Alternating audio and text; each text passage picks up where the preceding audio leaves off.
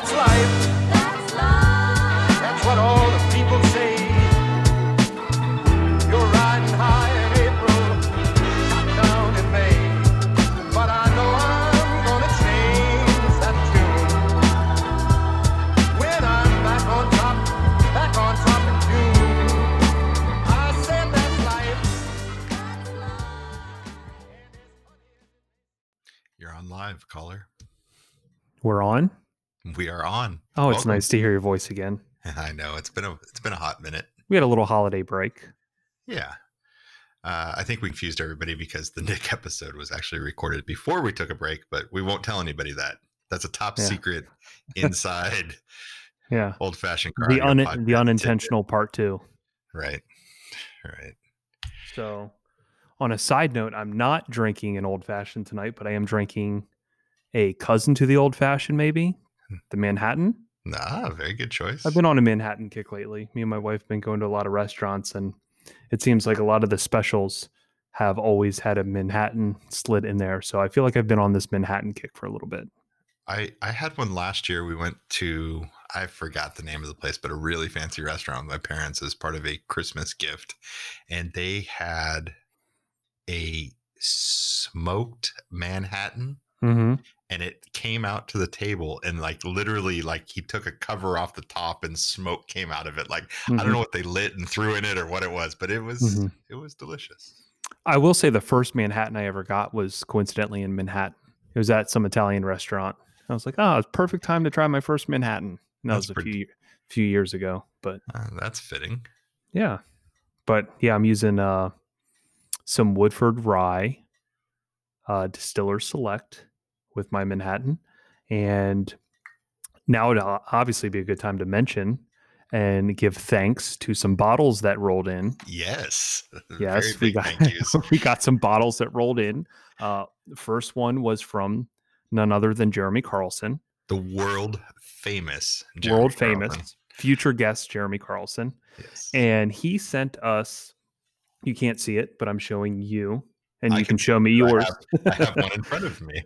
From Live Oak, which is a distillery in Jacksonville, I believe. And of course, Carlson gets into the details because this whiskey they subsonically use sound waves to blend their oak chips with the whiskey.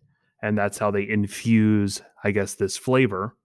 And of course, they use some sort of audio to make their whiskey, and that's why Carlson thought it was cool, and I guess that's why we got it. I think it's cool. As you can see from the picture, I'm saving just about a shot. I have not opened my bottle. I was a good boy. I told Jeremy I would wait until we had him on to give it a sample. So Carlson, I do have enough in there for our start of our conversation when we talk to you. And then the other shout out goes to Dave Smyer from EAS. Oh, yeah. He's always kind of fancy too. And he sent a Japanese whiskey, I believe pronounced Iwai. Yeah, I think it depends on how heavy you use the accent. Yeah. Not trying to be racist here. This is not a racist pod, so I'll just go with Iwai. And Dave, I've already pummeled the whole bottle. It was that good. If we talk to you on a future episode of the pod, I'll have none unless you send me another bottle. So that's fun. That is just begging right there. I'm trying to adjust my mic level, so if I sound funny, I will say though, it has been nice because we haven't had, at least for the holiday break, I haven't had to purchase any bottles of whiskey, so that's been fun. Yes, we do appreciate that. We have not pummeled anybody with advertising or any interruptions. We've been doing this all out of our own pocket to produce and do all that. So we love to get packages in the mail. So yeah, yep. It's definitely like Christmas when those show up. So thank you guys. And I'm just saying, if you want to send us a message on Messenger, I will gladly give you an address. So. But yeah, it's definitely very cool. And I like seeing, obviously David is a international man of mystery, but it's pretty cool to get the Japanese whiskey. So, oh, for sure. So one of the questions that I had over the break, and I actually wrote this down from the previous job, but I just saw it on my toolbox because I had it written down on my little notepad.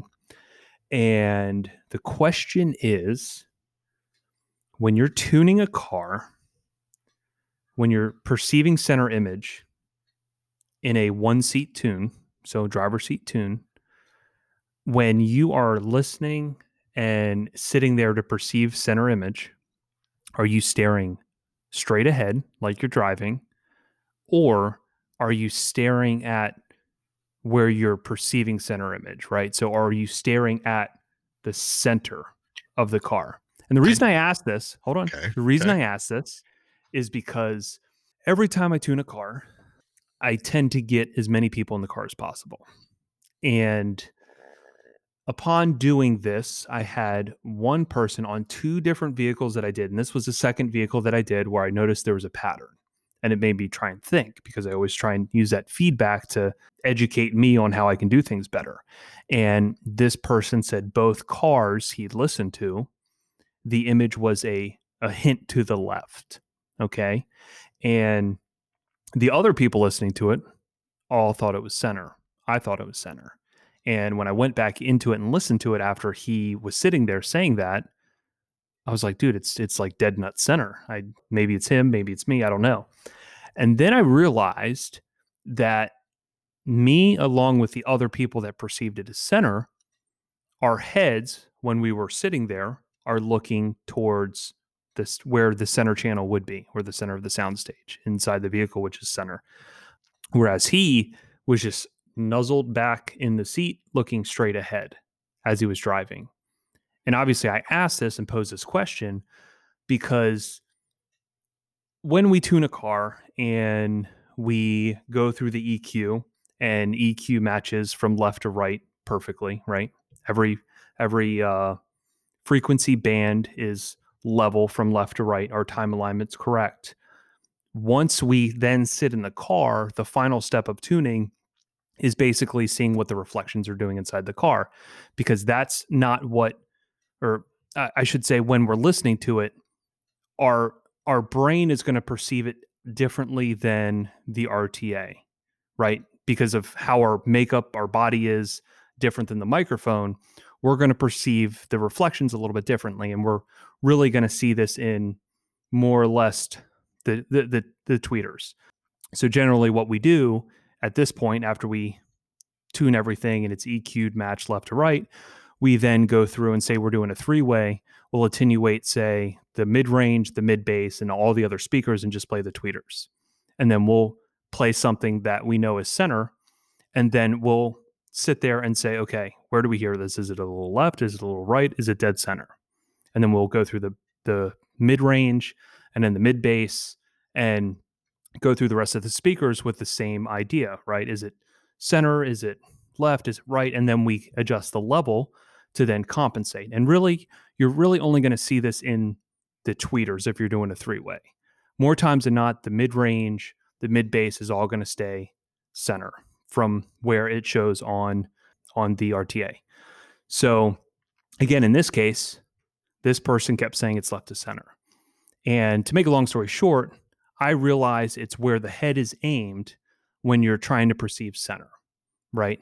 And obviously, you can use a mic array. There's a lot of different things that you can use to kind of get that average better, but at the same time, you're still going to perceive the reflections a little bit differently, depending on where the seat is, where your head is, if you're looking left, if you're looking right. Have you ever thought about this? I have never thought about which way I look. Right. In fact, I'm gonna move my chair. I would say that I would say that if you took looking straight forward and then you looked at the hood ornament, if there are hood ornaments anymore, Yeah. I'm somewhere right in between. Right. So Okay. I'm not staring at the middle of the dashboard, but I'm not looking straight forward either when I'm critically listening. But Mhm. I think there's a couple of things there that may influence that too. One thing I've noticed is height. So Mhm. the off-axis response of the tweeters is obviously very different. And if you that's where you're most sensitive to that. So if you're leaning forward or you're moving back, Mhm. or you're sitting tall or sitting down in the seat, that will shift that image around and it'll move it around for different people. And I've had cars where the guys that work with me, same type of thing. We listen to some of the cars together, and I always ask them, point where that voice is coming from. And when I'm sitting in the passenger seat in a one Mhm. seat tune, like you're talking about, Right. obviously the image isn't there in the passenger seat. So I always like to just kind of double check what I've done in that same Mhm. type of Yep, scenario. yep, yep. And I literally tell them like point to where that voice is coming from, and that kind of helps validate and guide just like you're doing. Mhm. But I do see that based on how high somebody sits up and down in the car, and um yeah, but I'm gonna pay attention to that on where their head is Yeah, pointed I from mean, now I on thought it was too. strange because I then once I kinda had that epiphany, I got back in the car and looked straight, and sure enough, without changing it, it was a little left. Yeah. And then I could adjust it to where he heard it center, and then I then put my head center, and sure enough, it was center. You know what I mean? So it's a weird thing that I don't think a lot of people think about. Yeah, I have not thought about that or put that into how I would dial a car in for a customer. I'm going to play with that a little bit, and then I'm going to experiment with some customers and have that talk with them, or subconsciously maybe pre installation listening to music with the customer. Maybe I'll pay attention to Mhm. how they put their head while we're demoing music before we do their install or their tune, and maybe try to dial that into them. That's an interesting way to try to be better at what we do. I like it. Yeah. And again, we're getting into like the super technical because whenever I do a car, I try and get as many people in my shop as possible to listen to the car. And I'm just like, lay it on me. Like, be as critical as you want. Tell me, the first question I always ask is like, what did you like the most? What did you like the least? What bugged you the most? What was awesome? Out of all the songs that I just play, what did you like the most? Because that's all like feedback that I can get when I start demoing it to the customer is like, okay, a lot of people loved this particular demo. Right. And, because some songs just like work so well. And the really thing that I love about this car is the resonance is like non-existent in a lot of songs. So when you listen to some songs like Billie Eilish, she has a lot of really well recorded music, but there's a lot of like destructive mid bass in her songs. Like it's very, very hard hitting, heavy. I mean, destructive. That's really the only way that I can describe it. Right. Most systems, it there's resonance and it sounds destructive. Um, but on this car, it's like nothing. It's like I finally understood in my head how they recorded the song, and they're like, "Yeah, that sounds good." Because on a lot of cars, you'll listen to it and you're like, "What? Like, did they even listen to this back with like levels and?" Because a lot of the times, when you listen to that, the mid bass is just like so destructive. And how much? So mid bass in that car was in the door, Yeah, C8's in the door. and how much work did you do in the doors? Uh, obviously, Well, I didn't have to go back into the door to kind of like really adjust much. Where most cars, for the way that I tune a car, compared to how other people tune cars, my mid bass starts to come flat at 400. So 400 hertz is when I start rolling flat to about 125, and then it'll take a small dip in that section. But for the mid range at about 400 hertz, I start going flat. 315 is where it's starting to come down to flat to 400. And a lot of people will go flat well beyond that. But I think that kind of takes all the life and the realism out of the music. the fun out of it. Yeah, you're slanting probably from 100 to 400. Yeah, I had a car, the car I was tuning today, where I was, as I think as you would say, putting the fun back in it, Mm-hmm. and as I was doing that, I was uncovering all sorts of resonances in the door, and unfortunately, like due to budget constraints, there wasn't a ton of work done in the doors. It's always an interesting kind of from a system design standpoint is always an interesting problem to solve for when you're budgeting is how much would you rather have a K2 in a door versus an Axis or a Flax and have lots of work in deadening and resonance control but not have as much output and as much detail, or where do you spend that money? How do you make those decisions? Recently I've been selling 3 ways with an 8 and just kind of selling that option rather than defaulting to a 6 mid tweet. I think there's just too many cars nowadays that are coming factory with 8s in the front door. So I think it's a great selling opportunity to be like, okay, your car comes with an 8. We really shouldn't do a 6. You have the space. It's easy enough to pull off. And anytime that I do an 8, I also try and like double the power or put an 8 on its own amp or bridge it on a 4-channel to get maximum power to 8s in the door, and just trying my best. And, you know, obviously every car is going to have its point of resonance, right? No matter what you do, more times than not, we can't really get the most out of the equipment that we're installing based on the car. You know what I mean? Every car is going to have its stopping point, right? A BMW, the Focal woofers that you put in a BMW or any aftermarket woofer that you're putting in a BMW, you're going to hit a point of resonance, which is the seatbelt tensioner, 6 inches away from that woofer. And it's nothing that you can control, period. You either live with the resonance and have the output, or you tune it to the point where you don't hit resonance. And it leaves you wanting so much more. It leaves you wanting to say, okay, let's just fucking make some new bottom door panels and do it correctly.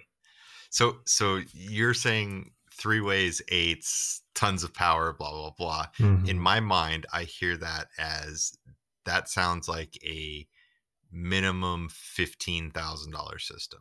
Yeah, I mean, that is going to be somewhere in the 10 to 15. Yeah, 12 to 15. Yeah. I mean, you practically nailed it. Yeah, I mean, by the time you are doing resonance control, is that our new term? Yeah. Resonance control in the door. It's not sound deadening, not sound damping. It's resonance control. I feel like, so what do you do if you're in a $5,000 to $8,000 budget range? Right? Like, do you just then unfortunately 6? We're doing a 6, and then we're going to be doing, you know, hopefully more power. Because I think mid bass is like so important to kind of transfer that sub up front. Yeah, I think having bass anchored in the front of a car is the most impressive and the most fun thing to listen to, and it's what adds so much realism. There's a couple tracks I've been listening to lately. At some point we'll have to get into this like track sharing of what we're doing, but a couple tracks that have some really awesome stand-up bass, and when you can really hear the detail of every note on a stand-up bass, it's really cool to have that up front in the car and sound realistic and be able to place that instrument on the soundstage. And having gobs of power and a speaker with some excursion and some cone area and all of those things in the front of the car. And again, loading. If you have a speaker location that loads well, we were talking about the Jeep that you did and how well the mid bass is loaded in the front of that car. Late last year, early this year, we did that 850. I think I sent you pictures of that. You know, it had a 4-inch and a ported enclosure in the kick panel, but the kick panel loads extremely well. And we did a Focal K Series 5 1/4, and it has the most impressive mid bass, and that's a loading, benefit in that car up front. And when everything's mounted solidly and you load into those footwells correctly, it's pretty fun. Yeah, but what's super entertaining is, going back to the Tesla that we just did.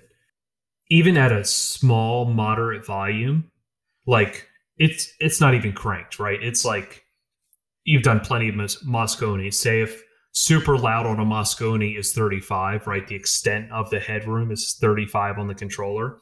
Say you're at like 15 or 13, and it is just as dynamic as when you turn it up to 32, right? The amount of mid bass and sub bass, and it was just as fun at that lower volume as it was super dynamic. You know, the rate of things moving as far as hearing that sub bass, hearing the kick drum, the impact, it was still there at like 13.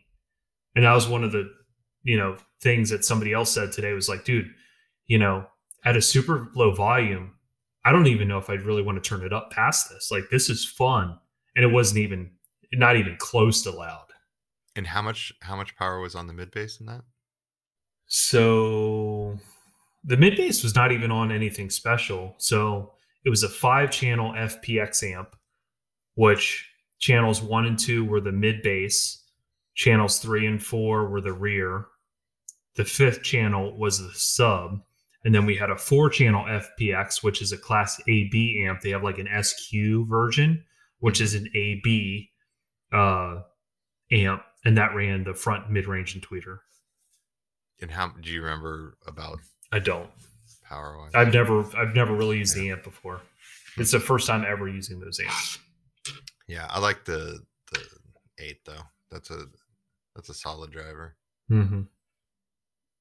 And there's 2 versions. There's an old version and a new version. Right. Yeah. Yeah. The old version, I just built some speaker adapters for another person with a Tesla Model 3, and he had the old version, and they're like so much bigger.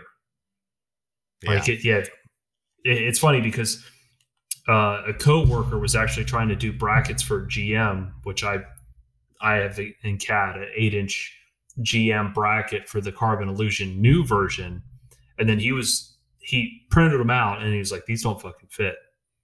And I'm like, "Well, that thing is like twice the size." Yeah. So what? I have not done the new version yet. Aaron was telling me. Aaron is, guess he's my Orca rep out here. Mm-hmm. Reps helper. I don't know. Rep, whatever. He's my Orca guy out here. He put him in his car. He was saying that with, I want to say it's like maybe a 1-inch adapter, it will fit into a 6-inch hole. So it's the basket is extremely small versus the old basket is extremely large and wide. And it's also, the diameter is way smaller. Like if you look at the old version, the flange on it is like 1.5 inches. It's ridiculous. Yeah. It's like, who designed this? That's always kind of weird because, like the shallow C series woofers have a large flange, and then you go to the XL version, it's got a really narrow flange. It's like the polar opposites. Strange. But no, dude, those are super undervalued drivers. The whole lineup. They always sound really, really well comparatively to anything in its price point, right? Because in the same price point, you have like JLC7, you have Focal Kevlar, whatever other brands have, probably the, Audio Frog GB stuff if you were to a la carte a 3-way. But dude, I would put that up to most. And what it has above most is you can have a 3-way with an 8 versus the C7 is going to have a 6. The Kevlar is going to have a 6. I think Audio Frog just came out with an 8. Yep. Yeah, I'm trying. That 8's no joke. That 8 will get down. Yeah, I guess that's kind of opens up a few interesting things too. Is if you use that 8, what other options do you have? Because obviously you can do like the C3, the C3CX is an option. The perfect scenario for any installer is a C3CX with the C8. I mean, it's so beautiful because it's so tiny. If you're building pillars, you have the option really to put it on axis, because the big thing that you fall into when you're building pillars is absorbing depth of 2 speakers. You know what I mean? When you absorb depth of 1 speaker, you can easily do that in an A-pillar. But now once you pair it with a tweeter, well, the tweeter, you want it to be on the same plane. So therefore, you're not really absorbing the depth anymore in the pillar. Whereas with one driver, you can sync it back and have it on axis and not have the pillar look absolutely stupid. You know what I mean? It can still look pretty organic. I completely agree. The hard part is just depends on output and volume. And for my customers that like more output and more volume, I feel like the C3CX is a little limiting on power handling and output on the high end. We have a van we did that used because of that reason, we went with just regular C3s with the carbon 8. And again, it is more work to get them into the pillars and get them set back and aesthetically pleasing and all of that. It would have been much easier just throw the C3CX in there. I see a lot of use cases for that, but C3CX is so awesome because you have so many cars that have like factory middlers, which are like the same size. It's not a 4, it's a 3. Right. So it's going to fit in most factory locations. Obviously, you can run it active. I've never had a problem with output. I think you just have to have the correct crossover points because the tweeter gets crossed over pretty high. The tweeter is pretty tiny. Oh yeah, thanks. It's like 50, 600. Yeah, and it's not a big deal in that scenario because you're crossing it to a 3-inch that plays up to right. That 3 without the tweeter will play up pretty Mm-hmm. darn high. But no, that's a great setup, and it's a setup that's too easy to pitch all the time. Honestly, I was even thinking today, like I pitch it all the time. I need to get out of a box and need to start fooling with some other stuff. But it's just the convenience is awesome. That happens though. I think that we all kind of get into those scenarios of where course. we find products that we like and we stick to them and we stick to that, and you don't go outside of your comfort zone. I thought it was really funny. When I went on my job interview at Alpine, Jeff Fay, I don't know if you know Jeff Fay. Mm-hmm. He's at Harman and JBL and all that now, but he asked me a question that it kind of surprised me. It wasn't, and I think this is interview or maybe it was after interview. I don't remember, but he asked me, why do you think JL Audio sells so many woofers? And I thought about it for a second. And my response to him was because installers like to go home on time. And he looked at me perplexed. And obviously I had a story behind this because I remember back in the day, you go back to the, kind of early 90s, and a lot of woofers required ported enclosures. There weren't small box woofers. They didn't exist yet. So sealed box woofers, you needed large enclosures, and JL kind of was the first one that they made, like the W6 you could put in just the tiniest box you could fit around it, and it would still play low frequencies, right? It wouldn't choke the woofer off. And it was one of the first woofers that did that and did it well, a slight trade-off in efficiency to do it, but it always sounded good. And too many times guys would, some customer come in, I got to have this, Rockford Pro Series woofer and blah, blah, blah. And it's like, well, if you don't have the room for it and you don't build the right ported box, it sounds terrible. And there's too many times where guys would build boxes and they'd get it done. They spent all this time building a custom box and it wouldn't sound good. And you get to the point where it's like, that if you take that JL woofer, you can put a JL woofer in a napkin. Right. It'll sound The joke good. we always said was that you could literally just cut a hole in the box it came in and it would sound better than a lot of other woofers. Right. And it's kind of that same way, but I kind of feel like we take that approach still with certain system designs and kind of crutch ourselves. And it's really tough from a standpoint. I don't know if the people listening realize how many system designs you and I put together and how many combinations and just years of experience we're trying to mesh these systems together that work well and the components work well. And as much as we want to try every new product that comes out, we also want to make sure that the expectations of the client are met. You don't want to just take a chance on something that you just have no idea how it's going to turn out, and maybe it's not as good as what you've done in the past. And kind of like your analogy a few pods ago about the painter using his paint, being the perfect expert of shooting that paint, and no matter, you could give him whatever the best competition of paint that's out there, and he'd probably spray it better the first time as far as what he's been using. he'll spray it better than whatever the best that's out there. You know what I mean? Just because he knows it. And the big analogy that I always give when clients ask about like using different product and stuff that I don't typically use, and I just say, it comes down to this, which is every company kind of has its own niche of where they spend their R&D money, right? I feel like at this point with Alpine, it's mainly Restyle. I feel like that's where a majority of their focus is, and that's where you find the value in what they're producing at this very moment in 2020. When you look not at necessarily what they're working on for the future. Exactly.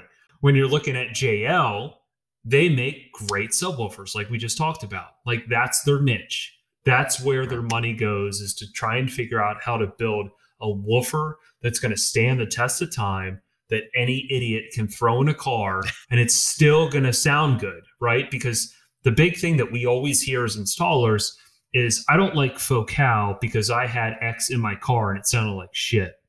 Oh yeah, or, You know what I mean? Just the I get so many customers when Focal comes up that there's this stigma that they have these like obnoxious tweeters, and it's like, yeah, done wrong, Yeah, you can do some harm. You can have and today there's a thing called EQ, so it really doesn't matter what speaker that you put in, you can kind of combat its negative properties.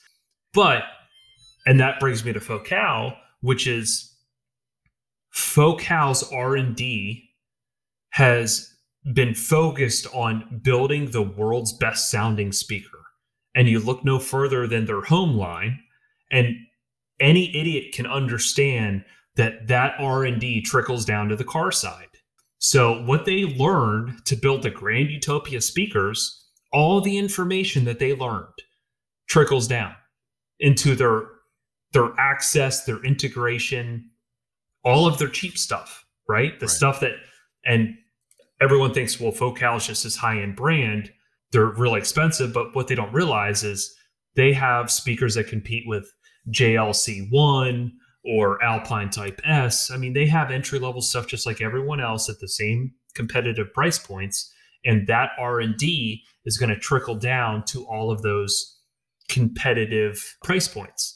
Right. That's like when we had Steve Brown on and we were talking a little bit about F1 status and what that did for Alpine. And it's that same type of mentality that it's let's take the price constraints out of things. Like if we just wanted to do this right, what would it take?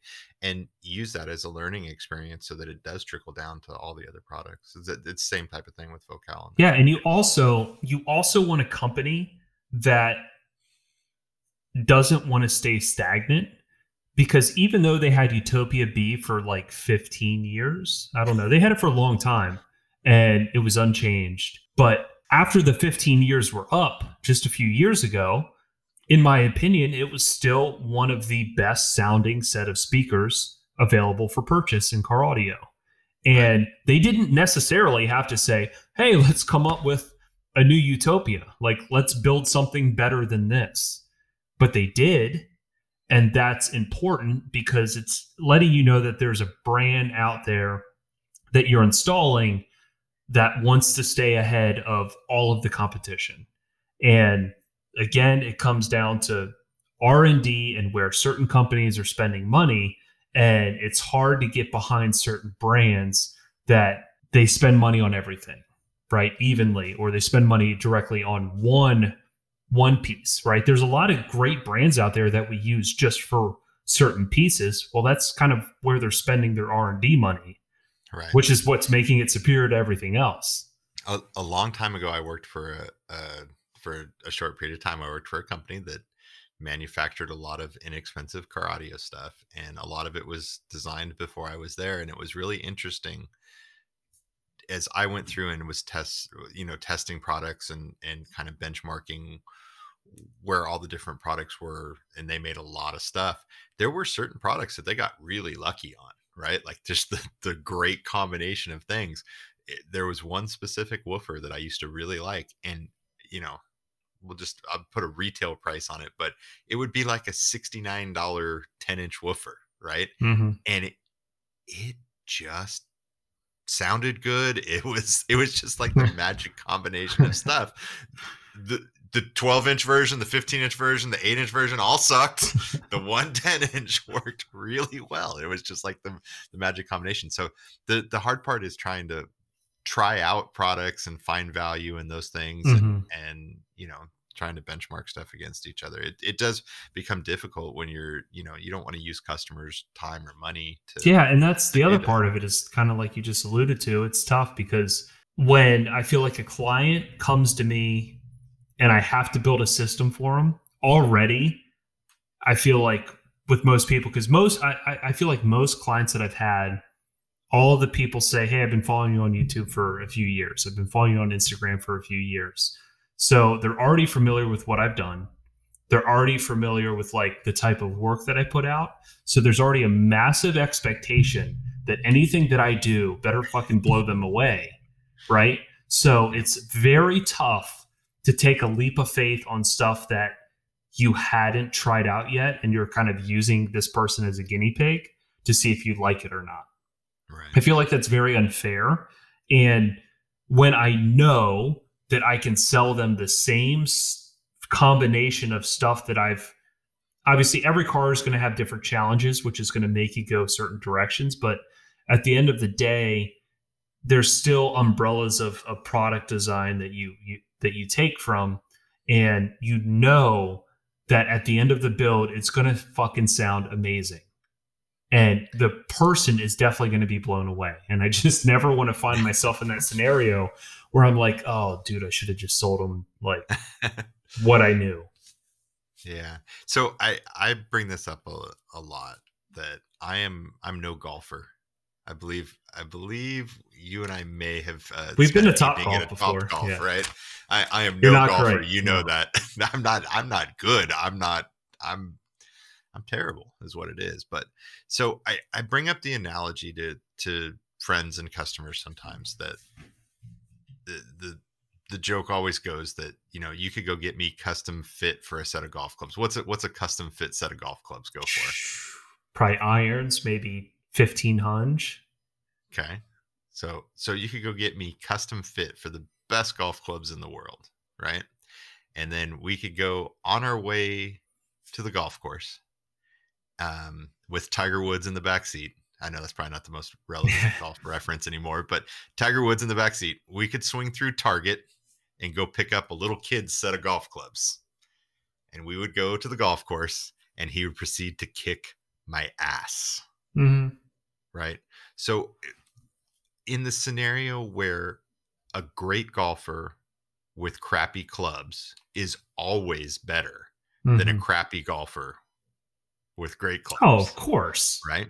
So somewhere there is a line, right? Like, where do we draw that line? Can you imagine how good we could make a car with like C1s, just like a JL tweak?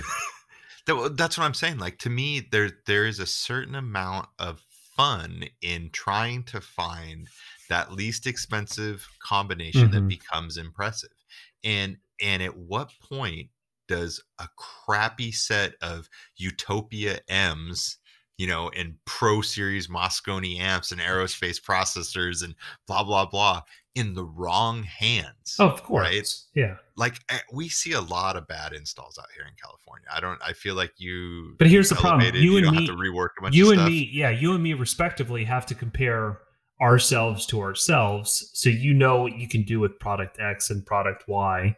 But at the end of the day, the big analogy that I always make to clients when it comes to like entry level type systems is it costs the same amount of money in most cases to install amp A versus amp B, right? Amp A being $2,000 and amp B being $300, right? Right. Yep. So when you look at that and you look at the same thing with speakers, you're getting the least return on your investment by doing the entry level system. Right. There's no argument with that. Right. And buying the better speaker and not buying the right baffle, the right mount, the right installation, the right amount of, resonance control. If your entry level system, let's just say, is $3,500, right? Okay. For like bare bones, Okay. Somehow everything you get in there is $3,500. Off the And top of your head, somehow- what's your average labor percentage? Right. If let's say you're doing a $3,500 system, is that $2,000 in product and $1,500 in install? Is that $1,500 in Yeah, product I and mean, $2,000 in install? You're talking about Ish. a $3,500 install all has to be done easily within a day for it to even be profitable. So that means it's at least $950, $1,000 in labor. Okay. So that means you have $2,500 in product all done in one day. Okay. I'm keeping that so that we can Mhm. build off it later. Sorry to No. interrupt. Obviously, I kind of let every potential buyer know if they were in at a $3,500 budget and somehow you can figure out how to save an extra $1,500. Now it's that $1,500 can go to a dramatically better set of speakers, a dramatically better amp, and it's going to give you a totally drastic outcome with just that little investment. Yeah, I always, to me, I feel that like literally starting at $2,000, every $500. Yeah, when you start out that low, literally, yeah, any small amount of money can help because at that amount of money, you're already like, and I tell most people at that $3,000 mark, it's almost in most modern cars, it's almost impossible to address the whole car correctly for that amount of money. And what I'm going to tell you up front is I'm the person telling you, listen, I understand you have a $3,000 budget. I'm respectfully telling you, you kind of have to save a little bit more money for you to sit in the car when you're done and be happy you spent that amount of money on your car. Because at that point, you're getting a very, very minute return on your investment. And for me, I don't really want to be a part of that because I want to deliver the execution, the excitement, and for you to be like, man, I love this. So the difference with me versus the shop down the street is you tell the shop down the street the same thing, you got $3,000 to spend, they're going to say, guess what? I got a $3,000 solution for you, right? Yep. And they'll spend exactly $3,000 and figure out what that is and then send you on your way. Right. But I'm worried about your happiness and why you're even doing this. Right. So I'm going to let you up front know that it's probably going to take somewhere around here. But at the end of the day, I know you're going to be happy. Yeah.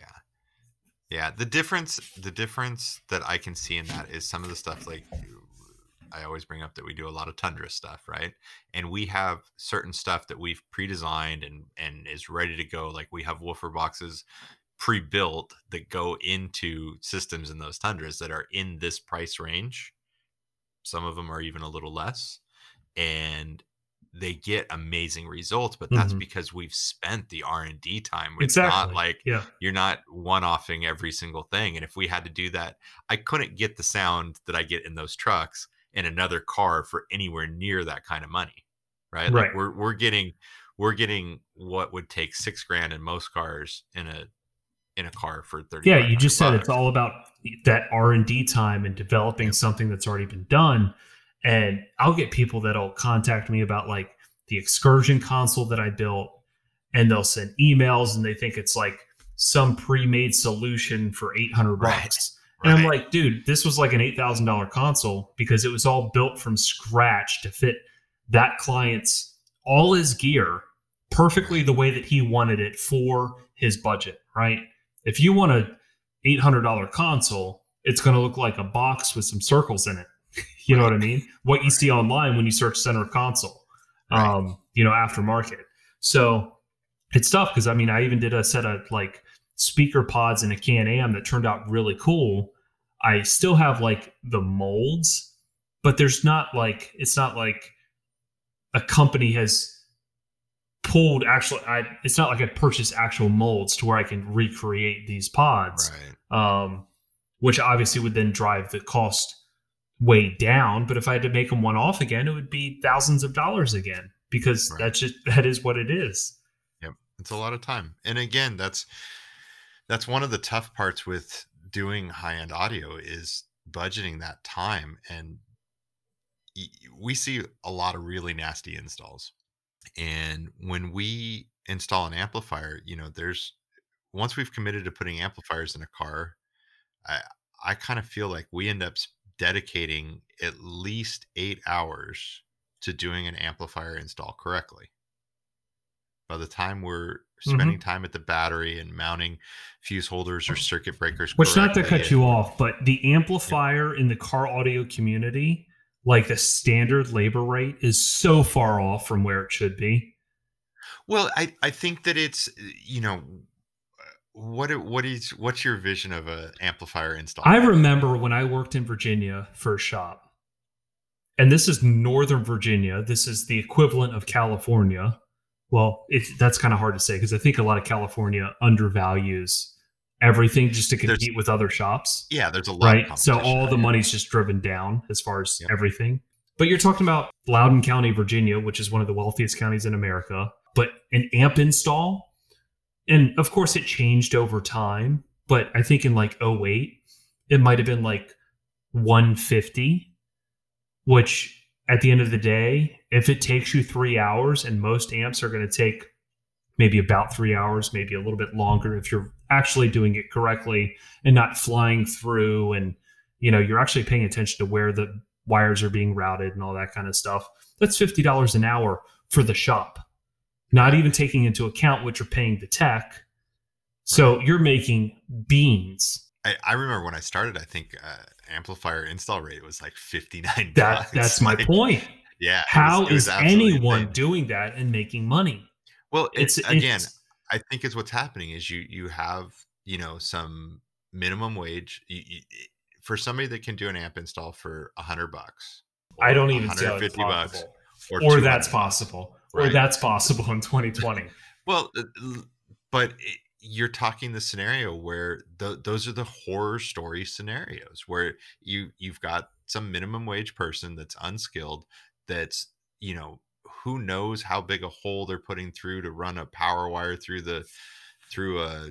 either an existing grommet or drilling a hole, and that's when you see And leaks that's the and point. water and Dude, stuff. it's and- not only the worst paying, but it's the most risk for any Right. job because Oh, you're pulling yeah. the radio, you're running a wire through the firewall, which most idiots are putting holes in brake boosters or just severing 13 wires at the right, going grommet. through the main harness and jamming a screwdriver through. And then on top of that, not only are more times than not you're pulling signal at the factory amp, which would be in the back or under a seat or behind the radio, but because of that, you're also taking all of the interior out for the most Right. part, right?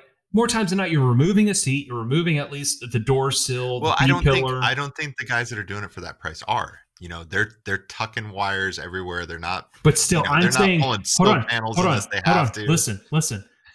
When I worked at the shop, I didn't do it that way, right? But the labor rate was still $150. Maybe it jumped to like $200 at some point, but still, like when you do the math as a shop, if you are like a business person and you kind of try and figure out where the money's going and the amount of time, that is the most undervalued install Oh, yeah. number out of Well, that's- anything in our And that's industry. what I'm saying. That becomes really difficult for us when we're doing quotes, and if we're building some sort of bracketry and using threaded inserts to mount amplifiers, and we're doing it at a high level. I mean, it's a single amplifier is somewhere in the 6 to 8 hour range. Yeah. And I think the only way that you can realistically break it down to a client is you're projecting the amount of time for like the power wire run, like the power run and the fuse holder for tuning the amp, for the amp rack, if it's going to be associated with anything that you physically have to create to put it in the car, because, you and I, we're not bolting it to a fucking back seat anymore. We're building a panel that's going to either bolt behind a factory panel. It's going to be in place of the factory amplifier. We're doing something that it's actually going to be secured to a car and not just like chilling on a back seat or something like that. Right. So obviously there's time in that. There's material in that. And people just don't. And here's the other thing. We're talking about like just doing the amp install. I would love to know for the people out there, you see like Dean, 5-star. I would love to have him on an episode and ask him, what is he charging for an amp install? Because, you know, there's a few installers out there that are really into like the super clean wiring where there's a zip tie every 3 inches apart. Right. There's no knock on it, right? If you're getting paid for it, that's awesome, because I get paid to do, you know, custom stuff, right? It's the same equivalent. If you get paid to do really beautiful wiring and all that kind of stuff, that's one thing and it's fine. But is that a regular amp install? Is that something where somebody's paying for you to do that? Because I'm just looking at it from a business perspective to where, is that a $300 amp install? Is that a $500 amp install? Are you charging per hour to actually do all that stuff? Because if not, it's just devaluing the entire industry by saying that's a normal amp install for $300.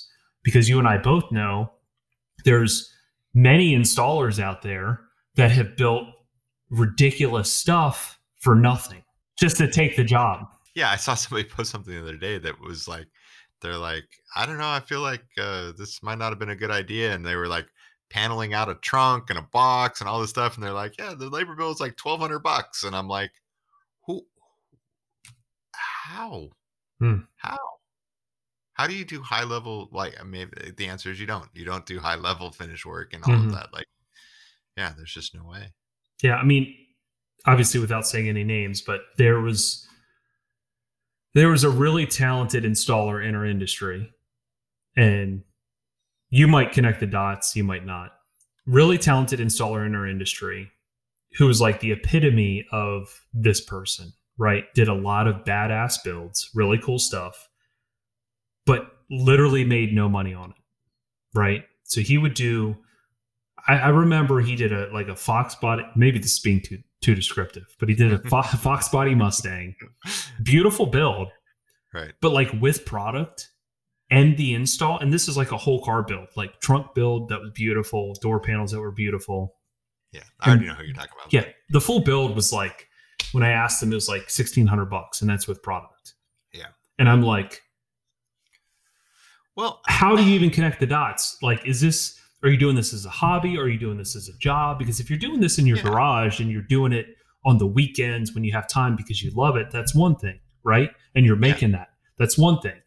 But if you're doing this as a job, if you just do the plain math, it doesn't add up. And that's kind of what I say to, you know, the clients who want like an excursion console. And I'm like, okay, let's do basic math here. Most shops are going to charge somewhere around, say, $90 to $110 an hour, just the average shop. So when you talk about you want a $800 console or a $1,500 console, that means from start to finish, I need to at least get this done in a day. And that leaves me a couple $100 of materials that we're going to use to build the console, right? Are you following me? Yeah. That's not possible. So I cannot build you a console for X because we'd be out of business. I can't. Right. It doesn't support insurance and overhead and the electric bill. And yeah, it just doesn't add up for a business. Again, I've done plenty of stuff through the years for friends and buddies and stuff that I wanted to do that, you know, I might have been in a different financial position that made it easier to do some of that stuff along the way. And yeah, I've been there and not charged enough. That's for sure. And I'm sure there's plenty of people like the person you're talking about that, you know, it became obvious to them also that that's not a right. And then they basically post about not being able to make enough money to kind of support what they do. And you're just like, dude, like you're talented. Yeah, and that one was pretty tough to see. But the hard part with that too, though, is that some of those guys and a lot of guys I know have done stuff because they wanted to do it, right? Not because of the money, but they wanted to either, you know, it's the same thing like us loading up and going to Mobile Solutions to do stuff. We're doing that because we want to, right? Because we're getting something out of it that's more than just the well, I think, like, you know, just kind of speak on that, there's two reasons for that. And one is obviously to kind of like hang out with each other and just build something cool because we're friends. And that's a rare scenario. But then there's also like, I think I'm very good with kind of like checking myself and going back in time to when like I didn't know much. And I looked to the Steve Browns, kind of like how we just talked about the other podcast, about how much I got from him, Right. just seeing him work and Fish work in person, and like how that kind of drove my whole career. Like that was the moment when I'm like, fuck yes, I want to do this. Right. And there's people coming to these places and you don't know if it's their first time ever being in this scenario, right? I think it's easy to take it for granted because we're there so much, but for some people, they're just getting there and this is their first time interacting with this group. And for me, I kind of told you in my episode about like my history, it was like 3 years until I won Installer of the Year. The 3 years before that, I didn't know one person in the industry, like outside of my demographic. I didn't even know like the Facebook world, the car audio community, any of this really existed. And it took for like going through that whole process to see other people work and see what else is out there for me to like push myself to be better, because I'm like, shit, everyone else is building badass shit. I need to be better because I'm not there. And that's what pushed me. And there's people actively like me in that scenario where I hadn't gone out yet. These people are interacting with us for the first time and trying to see and get this impression. And we can, based on how we interact with them, we can really drive them and get them excited and get them committed to being like way better. And if there's enough people that are way better than they were before, then it's great for the entire industry, because there's a lot of people out there that continue to like do car after car after car, and people move and go to different shops. And there's also plenty of people who have spent a lot of money and gotten burned, and they're just like, fuck car audio. I'm just going to stick with my factory system from now on. So obviously we want the community to keep rising rather than declining, because obviously it's our livelihood. Yeah, and I think that it is really tough when... Sorry, that I was a feel long like- rant. No, all good. I think that there are a lot of customers, a lot of people, enthusiasts, people that want systems in their cars, people that have had systems in their cars, that went through a period, I would say, I'm trying to put a time frame to it, I would say late, I'd say maybe from like 2005 is when cars started getting a little more difficult to interface and integrate with. That's kind of when like all CAN bus started to become kind of prevalent.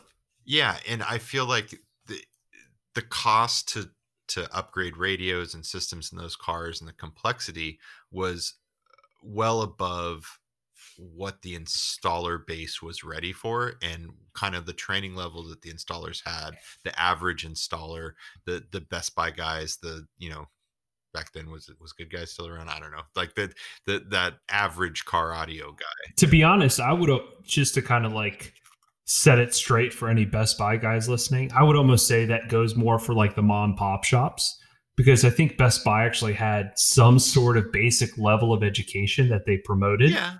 So I would say a lot of the Best Buy guys were probably more of the educated crowd of car audio. Well, they did get to see surprisingly. yeah, they had a pretty consistent business and got to see a wide range of cars. I mean, again, I'm an ex-Circuit City employee, right? Like, Yeah, me too. I did learn a lot while I was there, and so I think that kind of. Hey, should we get road shop tattoos? Oh gosh, no. If maybe you a get hat. one small somewhere, I'll get. No, I'll maybe get if one somebody has a small. red road shop T-shirt or the polos. Remember the road Yeah, shop polos? I wish I still Like if had somebody one. has those, maybe we'll wear those to a Mobile Solutions event or something at some time in the It'd be future. silly. Yeah. So what I was trying to get to is that that kind of era, that 05-ish, the cars get more difficult. There's a lot of bad experiences that happened in that kind of 10-year period that put a lot of people off, whether they went to put a radio in a car and they suddenly found out that the interface device and the dash kit was going to cost 2 times what the actual radio Right. cost. Yeah, because Right. that's the biggest thing with purchasing is like when you have that unexpected number and you're just like, I'm not interested anymore. Here's a perfect Right. example, especially in 2020. If you're trying to build a home gym, right? And you're like, fuck yeah, I'm going to buy a ton of like kettlebells, right? Give me a kettlebell in every size. Right. And then you look at the shipping Right. and it's like 2 times as much as the actual kettlebells cost. You're just like, you know what? Not interested in kettlebells anymore. Right. Right. Seemed like such a good deal. So a lot of those people got turned off. A lot of them went to shops that either got in over their head or weren't understanding the architecture of the system they were interfacing with. They went to these shops that used to be able to pull out a tape deck and put in a CD player and put in some better speakers and make a significant difference. And they went into these cars that had a factory amplifier that had delays and EQ and crossover points, and they started interfacing, and they may have made the car sound louder, but they didn't make it sound any better. Right. They made it sound worse. And people instantly get turned off by that. Like that's a terrible experience. Like if you spend money and your expectations aren't met, I don't care whether that's $1,000, Could $10,000. you imagine? And I'm not sure if you have any kind of a yard where you're at in California, just because I know a lot of people in California just like either have small yards or whatever. But Yeah, we have small yards. okay, imagine if you paid somebody to come like make your grass look silly with like no weeds. You know what I mean? Like they just maintain your yard, make it look like a golf course grass. And then a couple weeks later, it just looked awful. Like you're like, Right. seems like there's more weeds than when we started. Right. The grass is kind of brown. Why is it brown? Right. Like instantly, you're just like, this is bad. Yeah. This is not good. We shouldn't be doing this. And that's like the analogy with car audio. People taking a dive and going to somebody who's just clearly not educated. And I think that's why people like you and I are so rare, is like you have to do your education diligence outside of your normal job, right? If you want to stay on top of stuff, like your work doesn't stop. You need to keep trying to learn and understand and stay ahead of the curve and self-educate to stay up on everything that's out there, because so many things are changing so quickly. Yeah. And a lot of that education does not happen during the 9 to 5. That's for sure. Yeah. And kind of, I think kind of like my whole career has been based on trying to be the master of the entire car, right? I told you I went to UTI because like, obviously I know I'm not going to be a mechanic, even though I was a mechanic for a small amount of time, but that was not my goal to be a mechanic. My goal was to understand the entire vehicle, because it's not, I don't think it's very wise to be an installer and not really understand how a thermostat in a car works. You know what I mean? Okay. Just simple things like that. Right. Like the wax melts and that's what opens the thing. And that's when the coolant comes out, right? If you don't know that and you're an installer, I feel like there's some sort of disadvantage, because you just need to know way more stuff about a car than what you're doing on the electronic side. Well, yeah, Right? and that happens in multiple realms. I mean, even taking just the car audio side of it, there's so many, like I see so many great fabricators now, right? Like I feel like the movement in the last 10 years has been, that's what's kind of kept the spark going for the guys that are installing, is the fabrication side of it. And, you know, the Mobile Solutions Z type stuff and the learning to fabricate better, but the audio side of it and the sound quality side of it and the electronic side of it, like in the number That's why of all guys this that- exists. yeah. You know what I mean? That's why it's important. And Yeah, but again, like we don't see as many well-rounded installers as we should. And part of, like, I mean, obviously you won installer of the year. A lot of times, I feel like the guys that compete for that, there's a lot of guys that compete solely on their ability to fabricate, right? And yet that doesn't speak to the whole thing. right. And just kind of like your analogy right there about most fabricators, I felt like I had that stigma. I remember I was at Knowledge Fest one year talking to Ray West, and I had never seen that guy smile so hard than when me and him just started getting into like just really minutia technical, like relays, data, all that kind of stuff. And I think it just impressed the shit out of him, because I think he just saw me as a fabricator. And, you know, I'm breaking down like a Cadillac XLR data system on how to bypass it and keep everything. Like I have a YouTube video on that car. Dude, I get so many cars on that car every single day based on people trying to figure out how to like either replace the amp with an aftermarket amp and keep everything intact, things like that, because they don't make a dash kit for it, or they don't make a wiring harness for it. There's no pack harness on an XLR.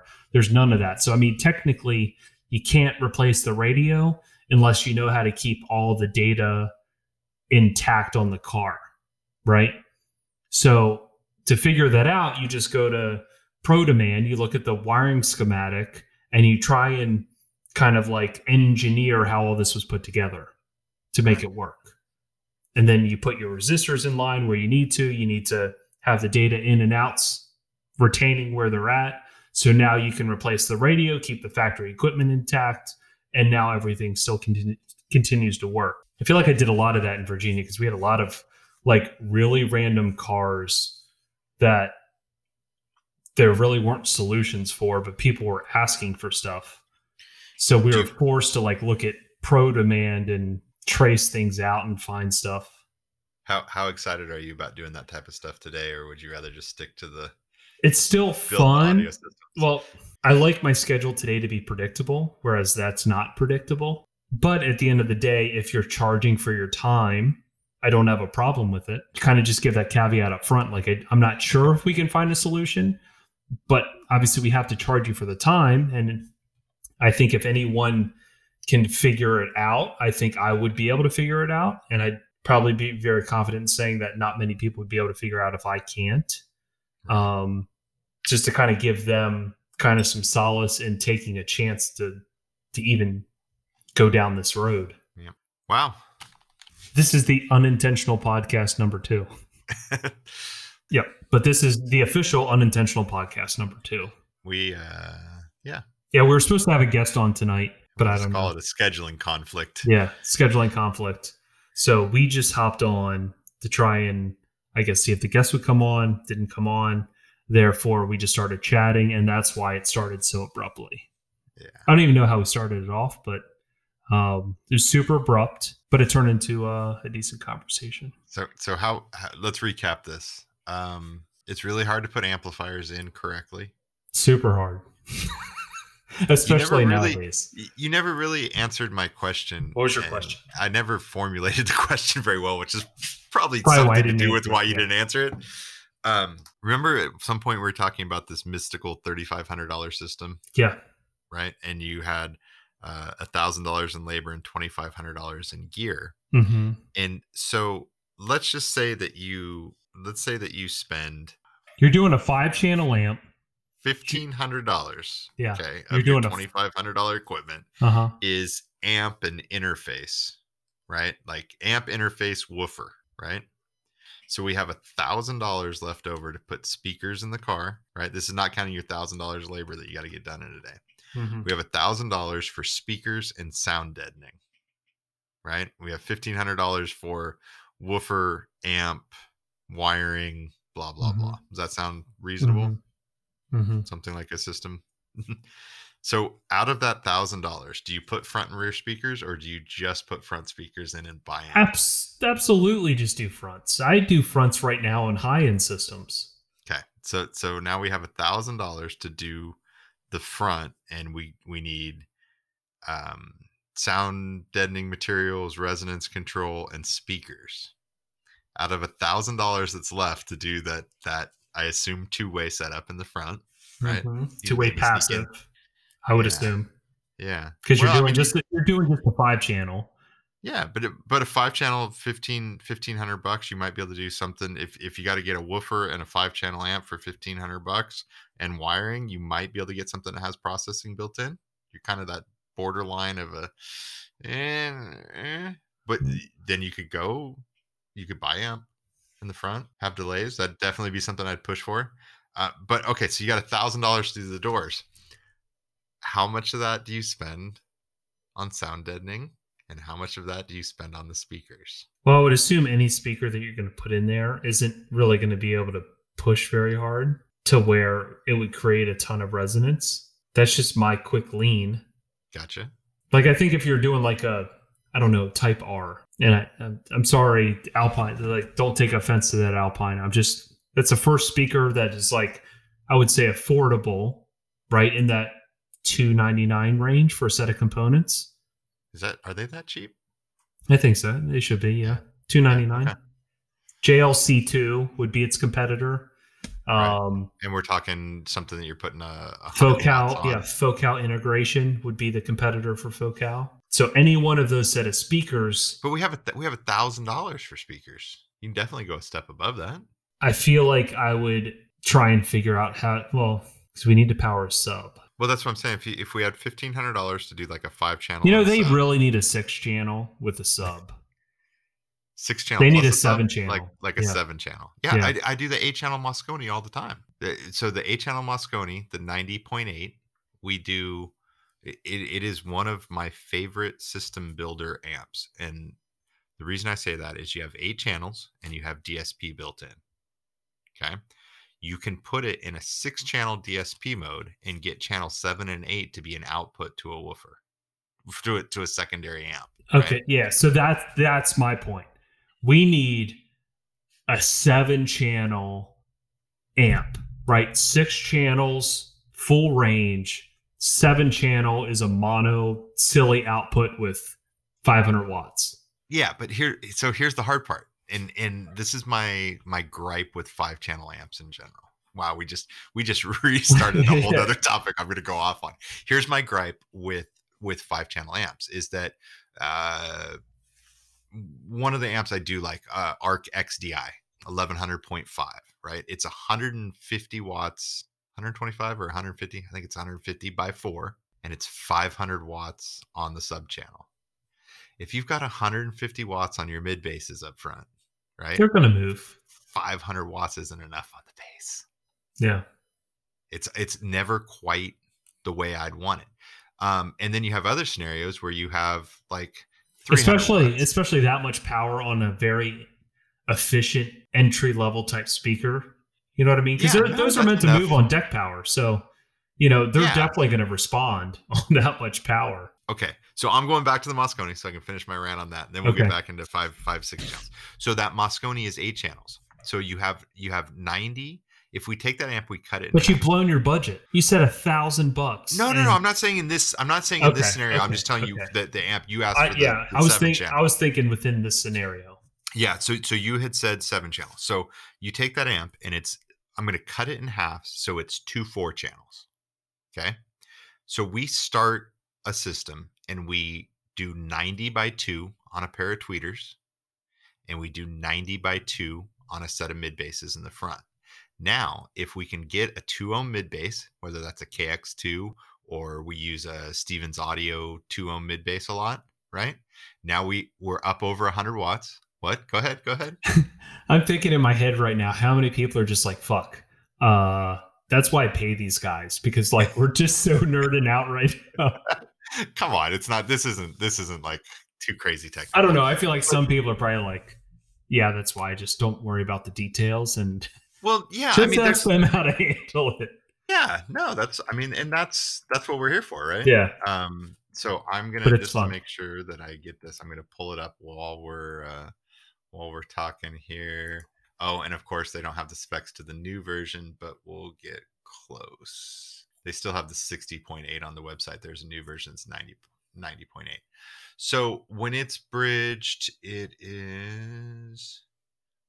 I'm going to say it's 200 watts bridge. So now we have 90 by 2 on the tweeters, We load it to 2 ohms. We get a little more power out of it. We'll call it 125 by 2 on the mid basses, which is good, right?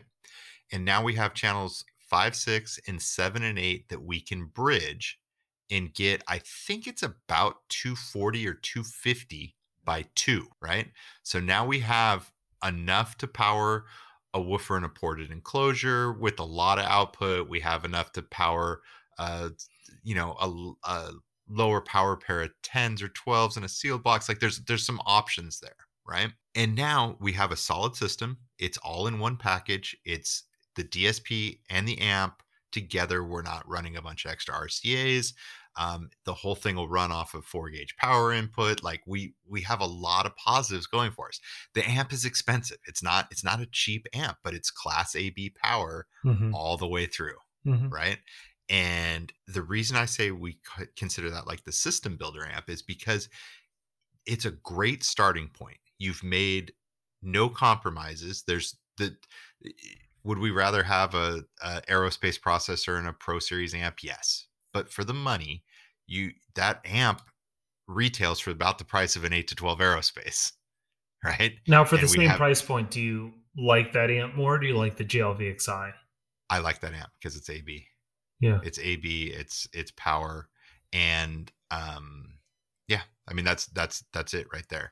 And not that I don't know if we had this. We'll save AB versus Class D amp for another day. But I definitely like that over the VXI.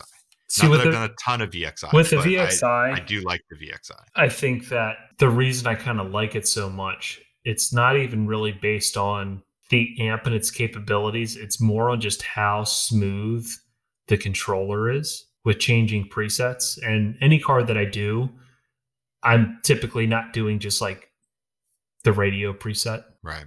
Just because I see so much lost value in spending money to change a system, and that's the only preset you're working with. And again, to go back to analogies, you buy a 4K TV and you're just going to run 720p through it, right? I mean, it's why spend money on a nice TV if you're just going to run 720p through it? It just doesn't make a whole lot of sense. If I'm going to do something, even if somebody says like, hey, I don't have money for a high-res player or an AMAS or something like that, I'll at least put in the analog input and tune the preset. That way, when we demo the car, you can hear your phone through your radio, whatever you play it with on Pandora, you can evaluate it, and then I can play my media on my player through the analog input, and it sounds like a totally different audio system.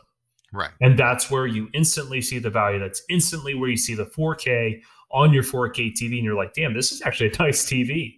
You know what I mean? Right. So and the potential's there. Yeah, the JL controller is just so smooth. And I haven't done the controller, so it makes that demo so beautiful. And I wish Mosconi would just do away with that. I mean, I'll tell you right now, if someone from Mosconi is listening, I hate your controller. I hate both controllers. The mini controller sucks because it just has LEDs that get washed out in the daylight, right? So if you're using it and it's somewhere on the console somewhere and you're driving during the day, good luck if you're trying to do anything and see where the hell that LED is showing you. Number two, their LCD remote. It's like a remote from the 90s, the late 90s, right? Let's get far beyond this and let's move on and let's make it easier to adjust sub bass quicker and change presets quicker. And let's move on, get a better display. Let's get a OLED display, or I don't know, just not the fucking LCD screen that they have that just, you look at it from this side and then all of a sudden it's like you can't see it anymore. Let's move on. I'm going to have to check out the VXI controller because I can't think of a controller that I like. Let me tell you about this controller. Are your ears up? You listening? They are. All right.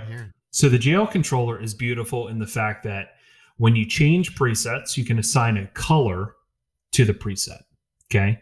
So I get that. I know the software side of it. So right. I can envision this just say preset A is the factory radio. Say the factory radio colors are white. Okay. My factory radio preset illuminates white. Okay, that makes sense. I'm on white. The factory color is white. This is the factory color preset. Okay. Say preset B is my high res player. Just let's say I'm using an Audio Quest Force cable and the cable is green. Okay. The controller lights up green when I'm on my analog input preset. It makes sense. Not only that, when I just touch the top of the button and click it down, I instantly change presets that quick. Why is that good? Because when you're on your analog input and you get a phone call on the factory radio, bam, I'm already back to the factory and I'm using Bluetooth and there's no lag, right? What's the biggest problem when you have a Moscone and you want to go back to the factory preset, right? You got to hit the button, hit it again. Now you're on preset. Now you change it. Say you're on preset 2. Now you got to go preset 3, preset 4, preset 1, click, and now you're back on preset 1 and the phone's already stopped, right? The sound effect of your desk and Yeah. microphone rattling is pretty good there. Yeah, I keep hitting it. I get that. The other thing you brought up was sub-level control, and I've told you this before. We try to put the WAMP knob, the sub-level control, standalone in every car that we do. Like, I love to have my customers be able to not be distracted, grab one knob and be able to make small adjustments on the fly. No looking down, no pushing buttons, no whatever. It's always right there. I can't remember the last car that we didn't put one in. So that's one of my and that's the other beautiful thing about the knob is obviously you have the base on the bottom, potentiometer, and then a potentiometer on the top, which is your main volume. And obviously, you in the software, you can pick what each volume knob does. So, I mean, if you had a factory radio preset, you can choose that the top knob isn't master volume, so they don't like have it off on the wrong point, and now they're not getting their initial headroom on the controller. But yeah, that is the controller you're talking about just the knob? It's a 205. I'm trying to look at it right now. Oh, then it's not like a display. That. No, it's a 205. It's just strictly a knob. I'm just kidding. I have done this. I know exactly what you're talking about. Yep. And it's funny because of how bad the Moscone controller is and how laggy it is with like that Bluetooth. Because again, when you do a system in a car, especially nowadays, you don't want the user to give up any functionality, right? That's the beautiful thing about what we try and do is we try and keep all the functionality intact. So when you have people trying to make compromises with Bluetooth on how to figure that out, and do I just like pick up the phone every time because it's such an inconvenience to switch?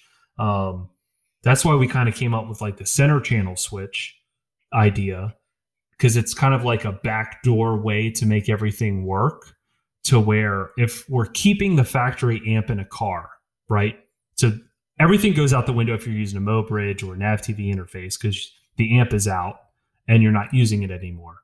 But if you have the factory amplifier intact, I would recommend that you put the factory center channel on a switch.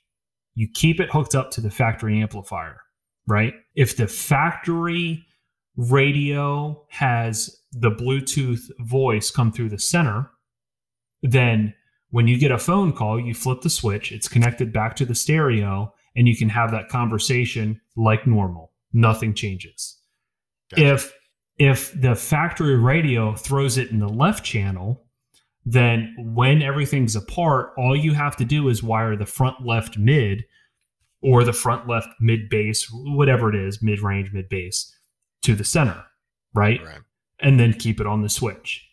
So now you've hacked away to be on your digital input or your analog input, secondary source, and you get a phone call and everything still works like normal. Right? You just have to make sure, obviously, the factory radio is not playing any kind of like Sirius XM or something when you're on your source.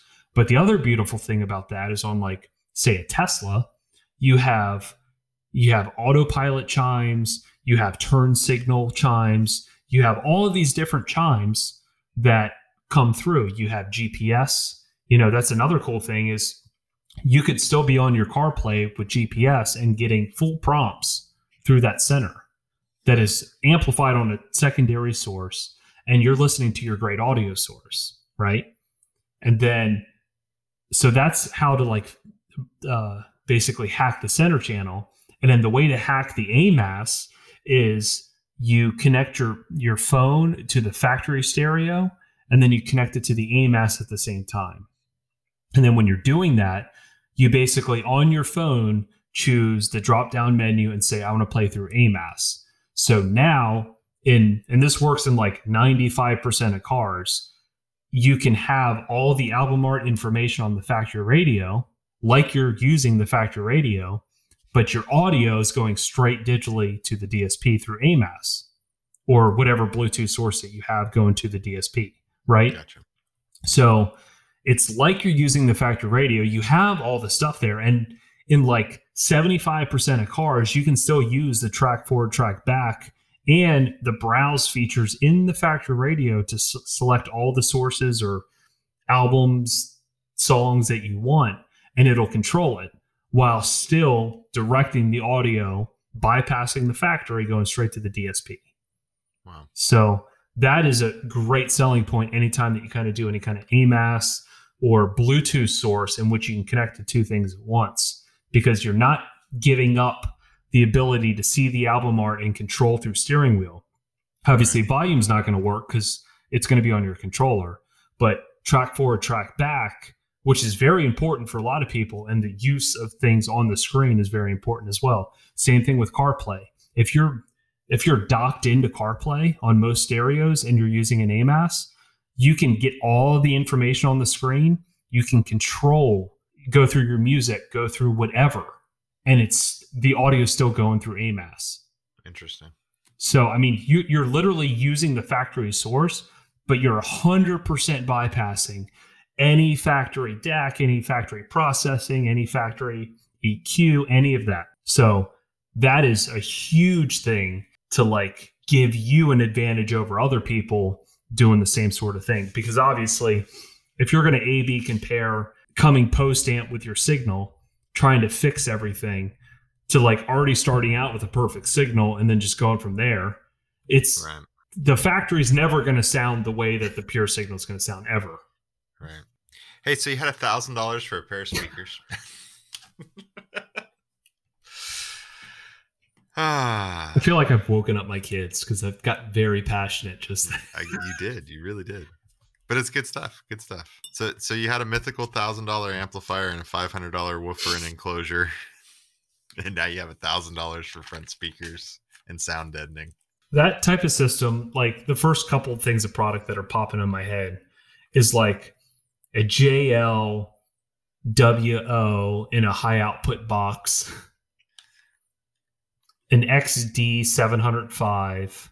I think you'd have just because everything else is JL. I'd say like JLC2s, and then maybe a tweak if you can figure it out or get the client to just go a little bit higher. What's a set of C2s cost? $299, $249, $299. So we're $300. So you had we had $1,000 for front speakers.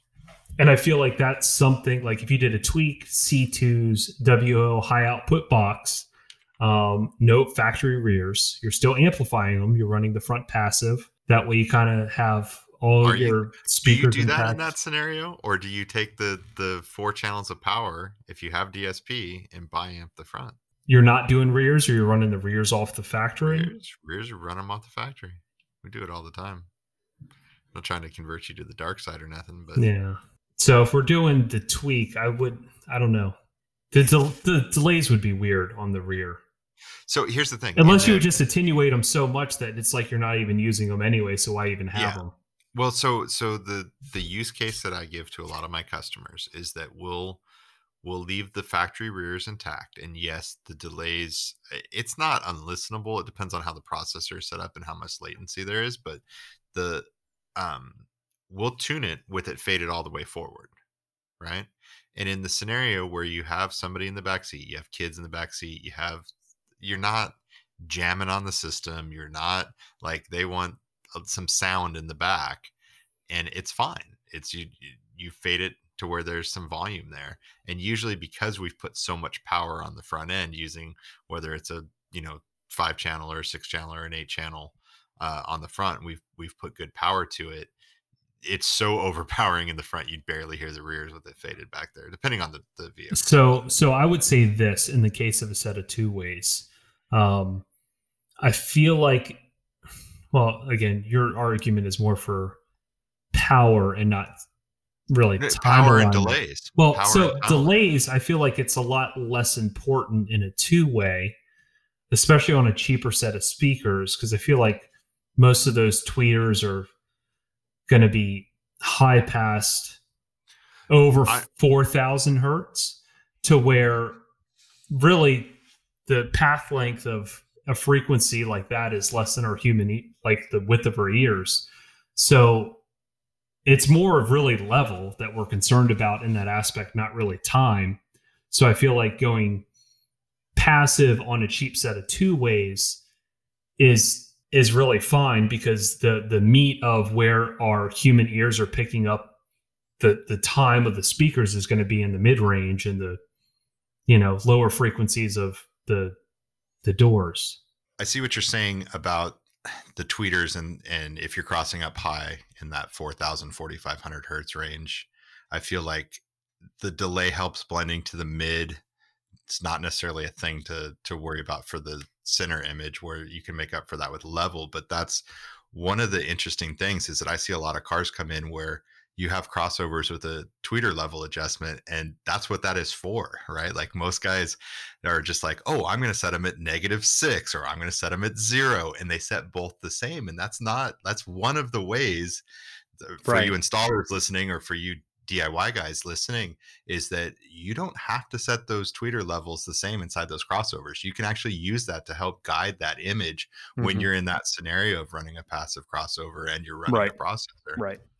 Yeah, it's But- kind of like a cheap trick if you're not running the front active, for you to better get that image with a two-way passive. Right. Or if you just have 2 channels of DSP Right. assigned for it. Yeah. Correct. Yep. Yeah, Yep. that's pretty good. Yeah. I think we should probably get maybe a few other guys, 2 or 3, to kind of give their take on the same thing, because I feel like we could talk about this a lot longer, but I feel like it would be more fun to talk about this with other people, to kind of throw a few more ideas or just things that are important to them in a lower tier budget system. I think that'd be Yeah. fun. I honestly feel like we'll be talking about this for years and years and years and years, not just, today or tomorrow or this week or next week. But yeah, let's do that. Let's reach out. I have a couple guys in mind. Maybe you got somebody you throw in there too, and we'll reach out, and maybe that's what we'll do for the next episode, is we'll kind of recap this system builder idea and try to put as much good info out there as we can, because as much as we all love somebody to roll in and give us an unlimited budget to go wild, that's not, it's not as common as the, 3 to 6,000 or 6 to Mhm. $10,000 Mhm. system. But they can all be fun and all be enjoyable to listen to, and Yeah, and I they think all have their place. Yeah, and I think with the people listening, if you're a consumer, I think one of the good things to know about what we talked about today, just as like a recap, is you can make a car sound really good for that entry level amount, right? But it takes a certain amount, right? And we kind of distinguished roughly kind of that $3,500 price point or so, where you can truly address a car properly with the important pieces of equipment, because you can't just, in 2020, you can't just swap speakers and expect everything to sound better. It doesn't work like Right. that. So I think Right. that's what this whole podcast today kind of talked about in detail, on what's important, what's not important, and where to really get the return on your investment. Right. And I think one of the keys when you're kind of coming up with that budget, everybody needs a budget to work around. We'll do at least an episode in the future on budgeting, and specifically how to budget for today or budget for a long-term build where you want to add to it each week. Is that, I think I said it earlier, is that we call that Moscone amp a system builder amp, because it's the building block. It's the first foundation that we lay, so that no matter where that system's going to end up, it's always usable, and it grows. It's able to grow with the system. So, Mhm. and I think that's really important, to keep that eye on the future and what your goals may be a year or two from now, because I'll tell you this, every customer I have gets used to what they have, and whether it's a year or 3 years down the line, they always either want a little more volume or something a little different over time, as they get used to their system and Yeah, and like I said, train if their ear. yeah, if you're selling the car right, so this goes back to the salespeople, right? Because we have a wide demographic of who listens to this. So now the salespeople, if you do your job right, the customer should automatically be in their car thinking that, holy shit, this is amazing. I can't believe, or I can't even envision what like Utopia would sound like. Right. Right. So you want them to be blown away with what they have, but you also want them to think like, holy shit, like what the fuck would Utopia sound like? Or, Right. you know, what would Kevlar sound like? Or whatever the next jump is from their budget. You want them to have that in the back of their head, because the way that I've seen each client work is when they get the next car, they take the next jump. Right. Right. So I think that's where the sales and the education come into play. And then, like I said, from the consumer standpoint, you know, working with the right shop, and I think trying to find a shop that's brutally honest with you and your budget is going to go a long way, because that's going to be somebody that you can trust. Because if somebody's willing to turn down your money, they're speaking honest to you. They want you to be happy when you get your car done, right? Right. And they also need to hear honesty from you. And again, we see a lot of people that I think some customers overbuy because they've had experiences where they haven't gotten the most out of the equipment they've had in the past, or they've heard a certain set of speakers or a certain amplifier, or they place blame on a piece of gear when the blame should be in the install or the tuning. And we see that happen a lot. And I feel like customers need to hear properly dialed systems at the price point they're willing to spend. And there's lots of ways, well, we're just keep jotting notes of future episodes, but here's ways you can go here and demo these systems, because I think you and I agree that demo boards are not the way to demo a high-end system. No. You're not listening. You're not even going to close get the same effect as you would in a car. Right. Because again, we've talked about the magic that happens with imaging. We've talked about the pressure and sound levels that you're getting in a car that you're not going to get in a big open room. There's so many things that happen that work towards the magic of a car system versus hearing something on a demo board. Yeah. Well, exciting. I'm stoked with this episode. I think we covered a lot of good stuff. Yeah. And I'm super excited to reach out to a few people. Hopefully they'll come on. We'll see. We'll see how our requests for guests are taken. And just a quick shout to all the people that have listened thus far. We've done 7 or 8, maybe 9 episodes, and we've actually gotten a lot of great feedback, and the numbers look pretty good, and more than I ever thought that would happen out of this whole thing. So yeah, we definitely appreciate you guys. We do have a page set up on Instagram that you can follow to kind of get updates, and we'll kind of use that as a discussion. And if you guys have some ideas or things you want to hear about, not that we can get to everything every week, but start putting the thoughts in our heads of covering some of those topics, and check it out on Instagram and leave us a note. Yeah, cool. And for that, it's a wrap. All right. Cheers. See you next time. See ya. And